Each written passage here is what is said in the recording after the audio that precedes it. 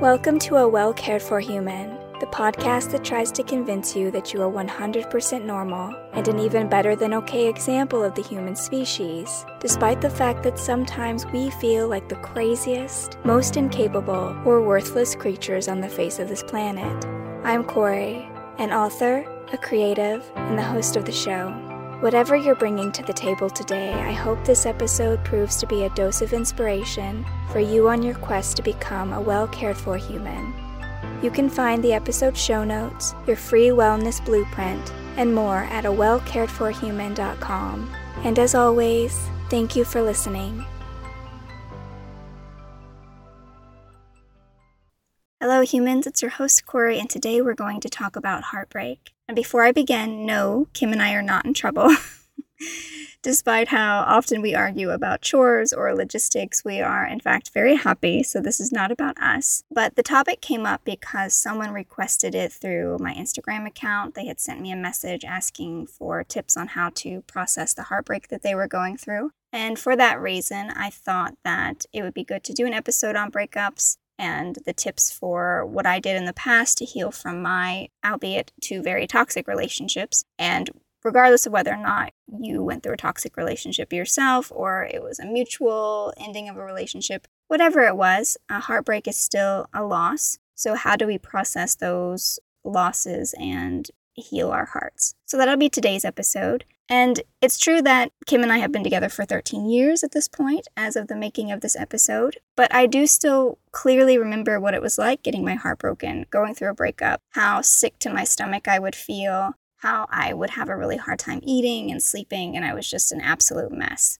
And so those emotions are very strong, and they stay with you for quite a while. So if that's some place that you're in right now in your own emotional journey, I hope that you find this episode helpful. And I want to start by telling you a little bit of the background of each of the two major heartbreaks that I had in my life. I mean, full disclosure, I had more than two relationships throughout my teens and 20s, but there are two major relationships that I had that kind of left me in a total mess when the relationships were ending. And so the first one, this person, we had started dating when I was about 14 years old, which is very young. And we continued to date on and off until I was 20. I believe the last time that we broke up was in March of 2003.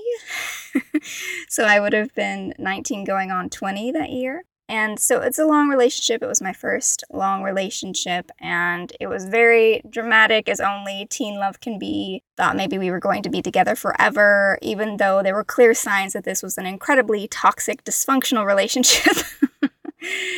And it's funny to me now because I can't imagine feeling those feelings in that capacity. I guess there's really just no replacement for being, 16 and in love, so to speak. And so I wouldn't go back. Let's just be clear. I don't enjoy that feeling or those kind of energetic exchanges anymore. I'm much happier with what I have now, but it's kind of the stuff of teenage drama. And so a lot of us go through that. We have our first major love. We fall in love with someone really hard. We tolerate a lot of things in the relationship that we would not normally tolerate if we had any sort of self-worth, which I absolutely did not at age 16. I was very depressed and in a really terrible space mentally, emotionally. I didn't have anyone in my life modeling healthy relationships for me, so I pretty much just let this person do whatever they wanted and walk all over me, and it was a pretty terrible experience, to be honest. And if you're like, how bad was it, Corey? No, really, how bad were you in this relationship? Well, let me give you a good example of how bad it was. So I think I was 16 years old at the time of this particular incident, but they had a parent who would go to work for the third shift and a parent who would go to work for first shift. And so there was a window in which no one was home and I could sneak into the house. And I did this, except that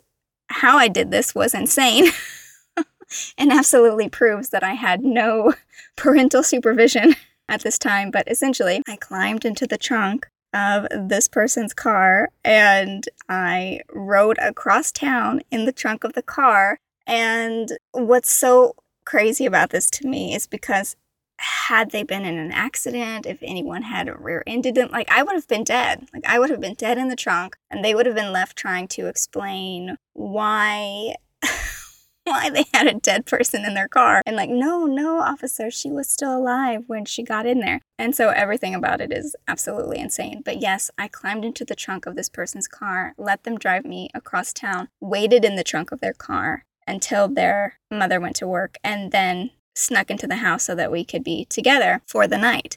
And I did this more than once. In fact, I got so good at it that I had like a trunk bag. The problem was, or where it kind of reached an all-time low, was one night they fell asleep and left me in the trunk all night long. And I had to unlock the trunk, let myself out. I went up to their window. I tried tapping and knocking on it, trying to wake them up to remind them that I was outside. And they didn't get up. And I ended up having to pee in the yard because I had been in this trunk for probably, 12 hours at this point, 8 hours at this point. I don't remember, but it was a very long time. And I needed to use the bathroom. So another low is not only was I forgotten in the trunk, but I had no bathroom and had to use it in the yard like a dog.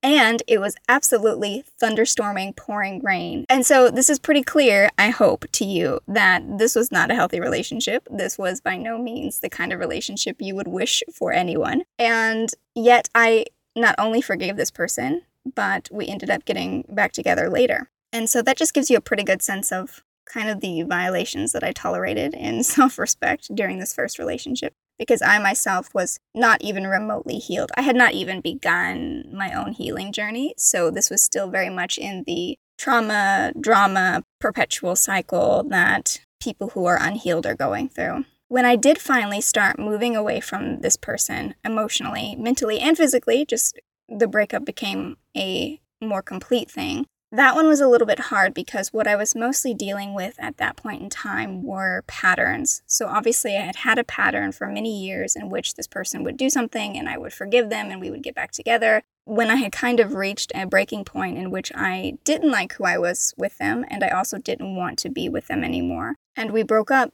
Mostly what I was dealing with was not the heartbreak of losing them, but the difficulty of trying to break my own habits. There is an aspect of heartbreak that some of us will be facing in which mostly the work is looking at ourselves, looking at what we do in relationships that keeps us stuck, that keeps us feeling low, that keeps us from loving ourselves, from taking care of ourselves, and establishing boundaries. Obviously, as you can imagine, I didn't have any boundaries in this relationship. There were no great boundaries. I tolerated pretty much anything that they did. And so most of the post-breakup processing that was happening was me trying to figure out what had gone wrong and what I wanted to be different. And I think I managed that sort of self-reflection. Yes, I'm going to build myself up and I'm going to love myself. I think I was doing that for about 6 months. And then I ended up in my next long-term dramatic relationship. And so my second long-term relationship was with someone who was a much better partner, as in they weren't as cruel or self-serving in any way. There was a lot less selfishness. But at the same time, there was still quite a bit of toxicity because they were not a healed person themselves. They were dealing with a family history, a family background pretty similar to mine. And so they were also struggling with the same kind of mental, emotional, addictive patterns that I was waging war with in my own life. And so while the relationship was more loving than the first relationship, it still was very toxic and unsustainable. Because again, there were no great boundaries. And secondly, because we were not really matched playing the role of rescuer. Like I was going to rescue them from their situation. I was going to help them get their life together. We were going to build something stable and sustainable together.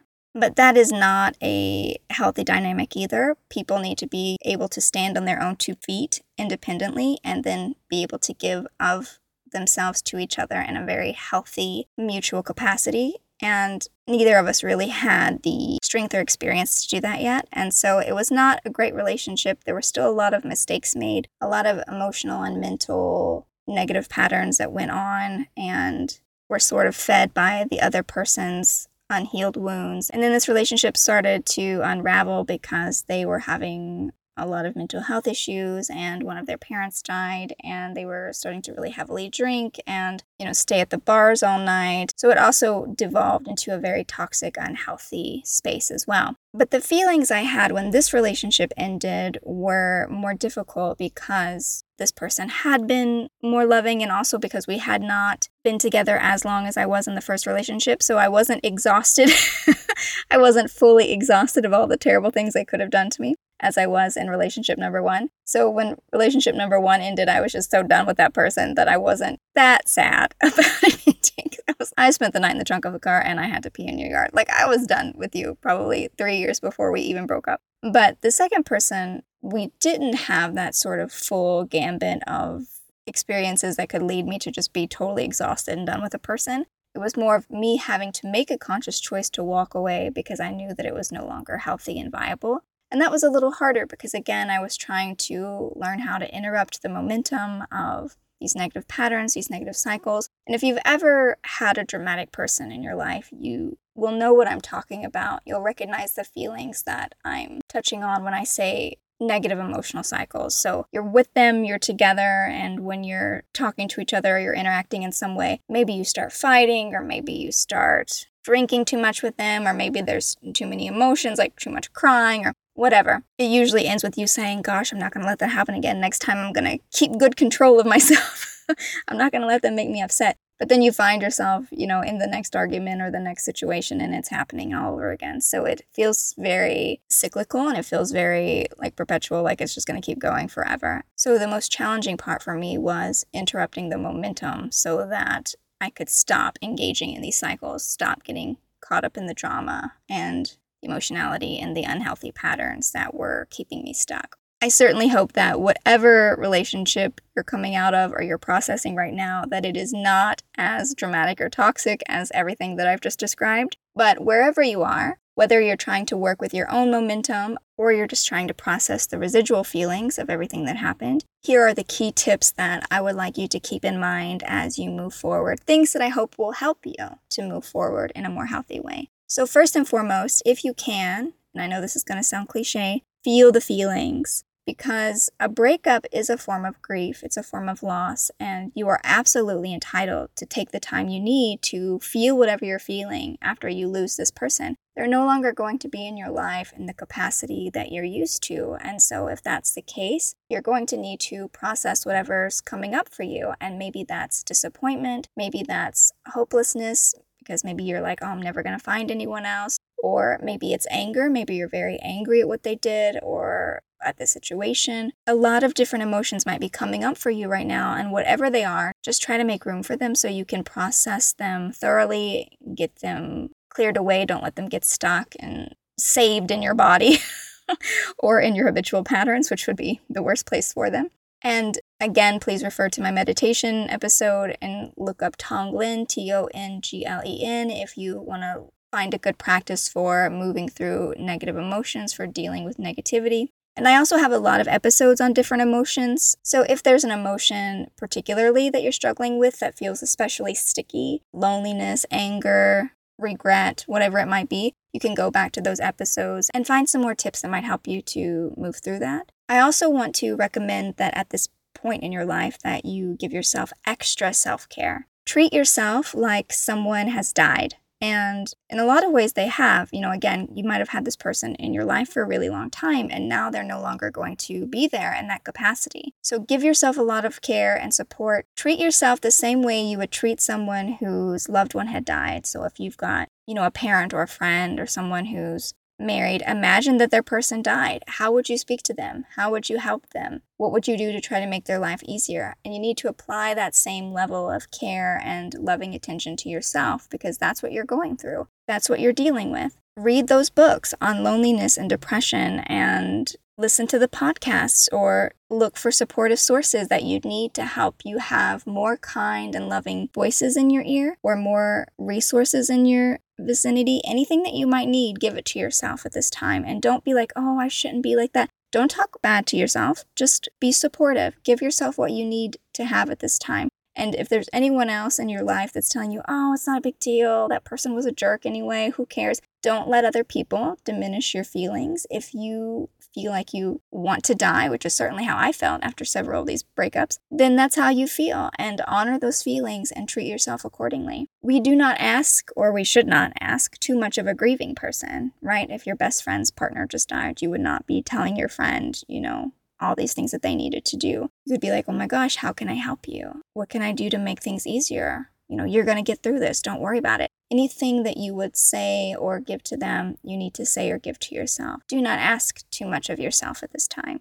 It's also really important at this time not to internalize anything or blame yourself for anything that did or didn't happen. So after the second relationship ended, for example, well, actually in both of them, I had situations in which I was like, God, why did I do that? Or why did I let them do that? And why did this, and this happen? Don't beat yourself up about something that did or didn't happen. Just kind of wash your hands of it. It happened. It's done. It's in the past. It does not mean anything that you think it means. They did not leave you because you're an unlovable person. They did not leave you because you made a mistake. I make mistakes all the time, and Kim and I are still together and we're still happy. People are allowed to make mistakes. And if you have a good, healthy, loving relationship with someone, it will absolutely be able to tolerate those mistakes along the way. So don't use this as an opportunity to talk down to yourself or treat yourself badly. Just be like, that's what happened. Look at it as that's the past and it's behind you, and you don't need to revisit it, and you definitely don't need to use it as proof or ammunition that you're a terrible person who doesn't deserve to be loved, because none of that is true. You might also want to use this as an opportunity to get really clear on what you want in life. So for example, my early relationships, as I have clearly described, were very toxic, very unhealthy, very dramatic, not at all what I wanted in a loving partnership, because I had always envisioned the kind of marriage that I have now, which is with someone who loves me no matter what, who's very kind. We have a lot of fun together. And so that is what I'd always wanted. And I wasn't really able to articulate that that is what I was looking for in a person, that that's what I really wanted in someone, was someone who loved and respected me no matter where I was in life, until I took a break. So after that second relationship ended, I applied to a school out of state. I decided to go to that school hundreds of miles away so that I was no longer near any of these terrible exes who were bringing out the worst in me. So I moved all the way to Michigan, hundreds of miles away from where I was living at the time in Tennessee. And I started a whole new life. And not only did I start a whole new life, but I took this vow of celibacy. That's how dramatic I was at the time. I am not going to love anyone for years. I declared that I was not going to do anything because I didn't know that I could hold myself back from engaging in another one of those terrible emotional patterns, emotional cycles with someone. And so I was like, I'm just not going to look for anyone for a while until I figure out what I really want and I feel ready to date, and, I can kind of recalibrate my senses here. And so if you are going through a breakup, or now you've been single for a minute, use this as a time to get clear on what you want. And it doesn't have to be a person. You might want to focus on other things, or you might have other dreams or goals or ambitions. But just use this time and opportunity to gain some clarity that it's sometimes really hard to have when you have other people in your vicinity. When there's other voices, other people in the equation, it can get really confusing as to what we want. I was certainly projecting what other people wanted from me for many, many years. And so it wasn't until I was alone and I no longer had those other voices crowding in on me that I was able to gain that clarity.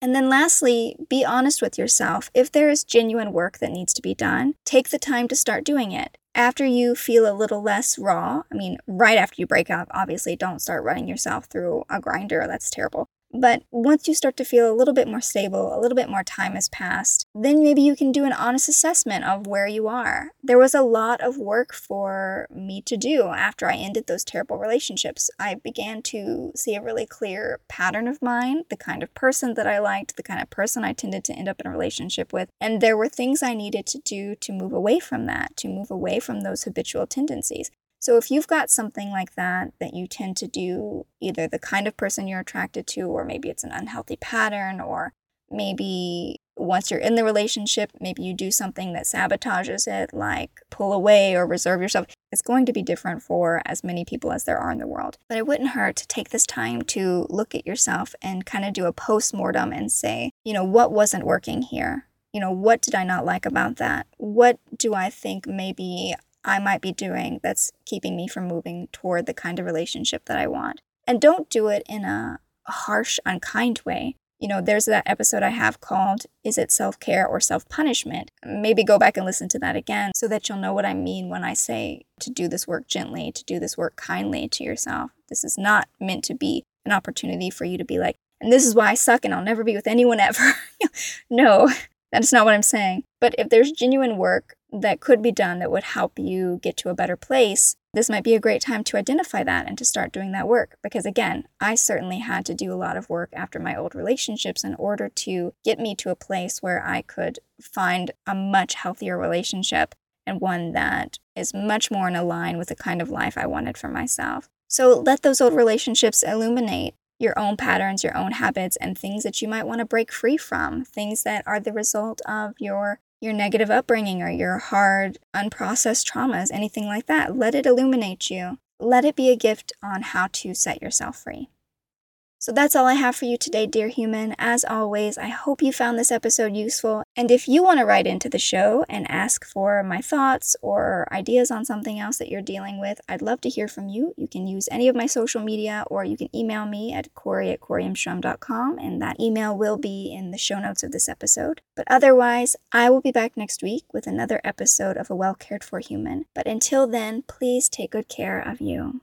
This episode of A Well Cared For Human was written and produced by me, Corey Marie. The music was by Late Night Feeler and Esther Abrami. If you like what I'm doing here, please consider visiting my Patreon. For as little as $1 a month, you get early ad-free access to the episodes, as well as a monthly patrons-only Q&A, bonus videos, and more. Not to mention that your Patreon support lets me know that you find value in the show and want it to continue. You can find me on Patreon by visiting www.patreon.com/Corey Marie. If you can't support the show financially, that is okay. You can still subscribe to the show, leave a review of the show, and recommend the show to your friends, not just the neurotic ones. All of this helps so much. And as always, thank you for listening.